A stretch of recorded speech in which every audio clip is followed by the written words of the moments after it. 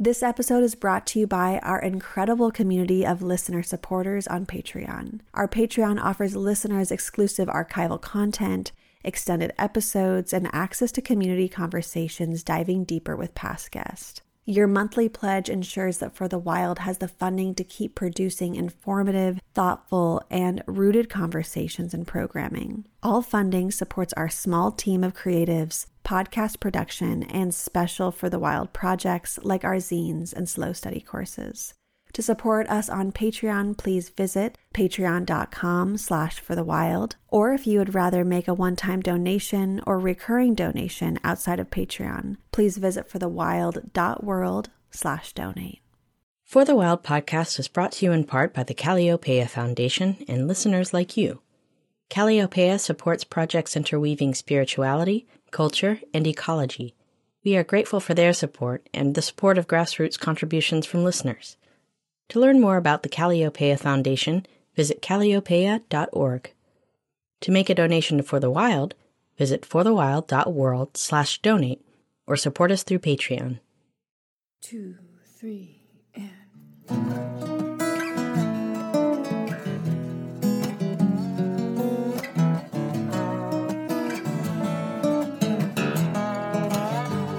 Welcome to For the Wild. I'm Ayana Young. You're listening to Deeply Rooted, grounding practices to weather the winds of uncertainty, a series devoted to inviting stillness, balance, and abundance into our lives during these troubled times. We invite you to slow down, breathe, and connect deeply with your inner self, with community, and with Earth. We've asked friends who are wise stewards of earth, spirit, community, and bodily wisdom to share grounding practices and coping tools to empower you and to nourish your inner sanctuary. Every Monday morning, you will experience guided meditations, poetry and prose readings, questions for a deep inquiry, story time, music performances, and more. Today, my dear comrade, Mila Prince, will transport us back into the wild web of life, bursting forth all around us in this time of spring awakening. Mila is a writer, folk herbalist, and Noita from the boreal forests of eastern Finland, near the Arctic Circle and Russian border.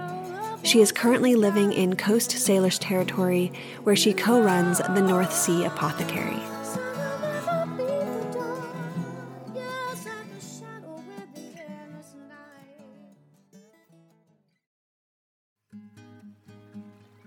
Mitä minä suren, koska olen tyttö nuori ja maata olen kulkevainen. Your body is part of the body of nature. Your body is adaptable, but also forever tied to the primordial rhythms of shifting tides, moonlight, pollen taking wing from a catkin, a green shoot knowing when to begin unfurling in the dark of the soil. Your body is at least one part a wave returning to the shore, a crawdad diving down to the river bottom, a hollow bone, and the iridescent gleam on an earthworm's skin, at least one part from 1,000. It is high time to remember that. It is past time to remember that. No matter where you live, there are thousands of small signposts directing your way back to the soil of your body, the water of your body, the fire of your body, the air of your body. If you follow the deltas of city streets and highways, they inevitably lead to deer trails and underground rivers. Everywhere you look, there is hidden life, within and without. Look for, each day, the furred backs of pussy willows in city parks next to the obscene ripeness of magnolias, the weeds in sidewalk cracks greening, birds finding the strange geography of canyons of buildings passable places to begin raising their young, your houseplants straining to get out of their pots, demanding water and nutrients in the most neglected corners of apartments. The garlic and potatoes in the cupboard growing new eyes and shoots, eating themselves inside out, instead of letting you eat them, in a final act of holy cannibalism. They are destroying their present form in order to be born anew. You too are a seed of something new. We humans think of creating new life only as the act of linear ancestry. My life springing into the life of my children, but in the great chain of being, new life is born from our bodies every day. We scatter the seeds of plants. We breathe out tree food. We breathe in the atmosphere made by them for us, but not only us. We build shelters for the babies of small opportunistic mammals. We harbor birds under our eaves, and spiders raise their young on strings in our rafters. You too are the seed of something old. Once upon a time you were many other beings. You didn't just get here. You have been here a long time. You have been lightning. You have been a trilobite. You have been a tooth. No, really. You can feel it in your bones. Is it an ache? Is it a tingle? Is it a memory of something half forgotten? Is it a dream? You tell me. I will tell you this. When we die, our bodies return to the biomass of the world. If we choose our rights wisely, we can become a tree, an ant, a potato bug, and then, in a trick of nonlinear ancestry again, a bird, a rat, a deer, another human. Brush your hair and release the lost parts of yourself into the wind.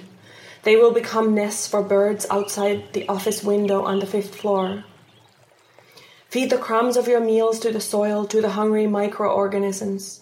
Feed a part of your food, your paycheck, your sweaters, your secret stash of the unnecessary to sustain the life of someone else besides yourself. Offer up what you can when you can, and do not be stingy. Offer up your time. Some of us suddenly find ourselves possessing more of it. It is a miracle. Do not have enough time, or too much of it. How could we quantify such a thing? Time is not money. Time is not precious. It is what we make of it. It is time, yes, and high time to do all these things, but also time is not linear. Time is not real. It is not anything but seasons and tides, rites of spring, summer, fall, and winter, and hundreds of others we have chosen to forget, ignore, or carry on in secret. Time is moons. Relearn their names. Look up and find each of their phases. They are the faces of your grandmother's mothers' mothers' mothers. Each of your ancestors is bathed by their cool waters, has asked them significant questions about blood and strawberries and first frosts, has, by their pale light, tried to discern the tracks of a moose on the spring snows, the flicker of a fish returning from the summer lands, and watched the shadow of a covey of geese travel over that light. In the beginning, there were only 3 lights at night: moonlight, starlight, firelight.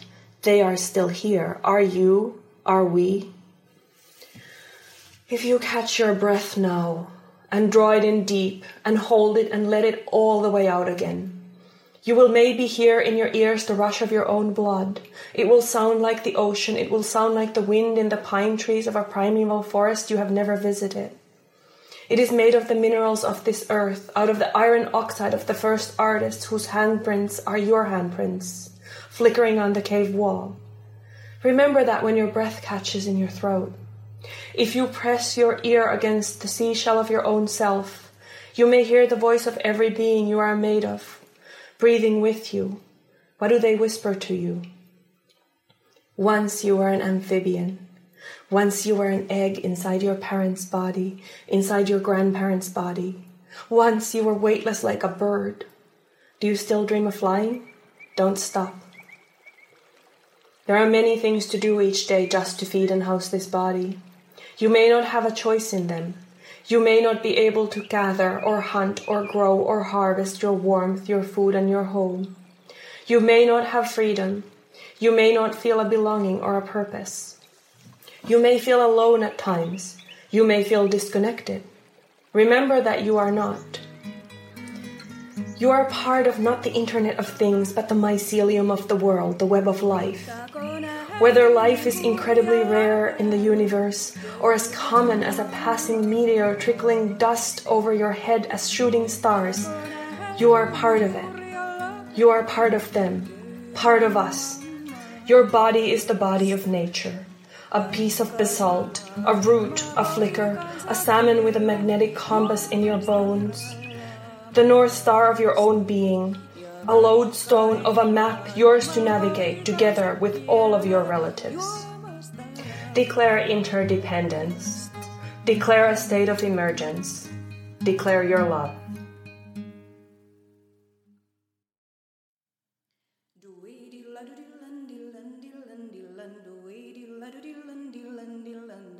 Do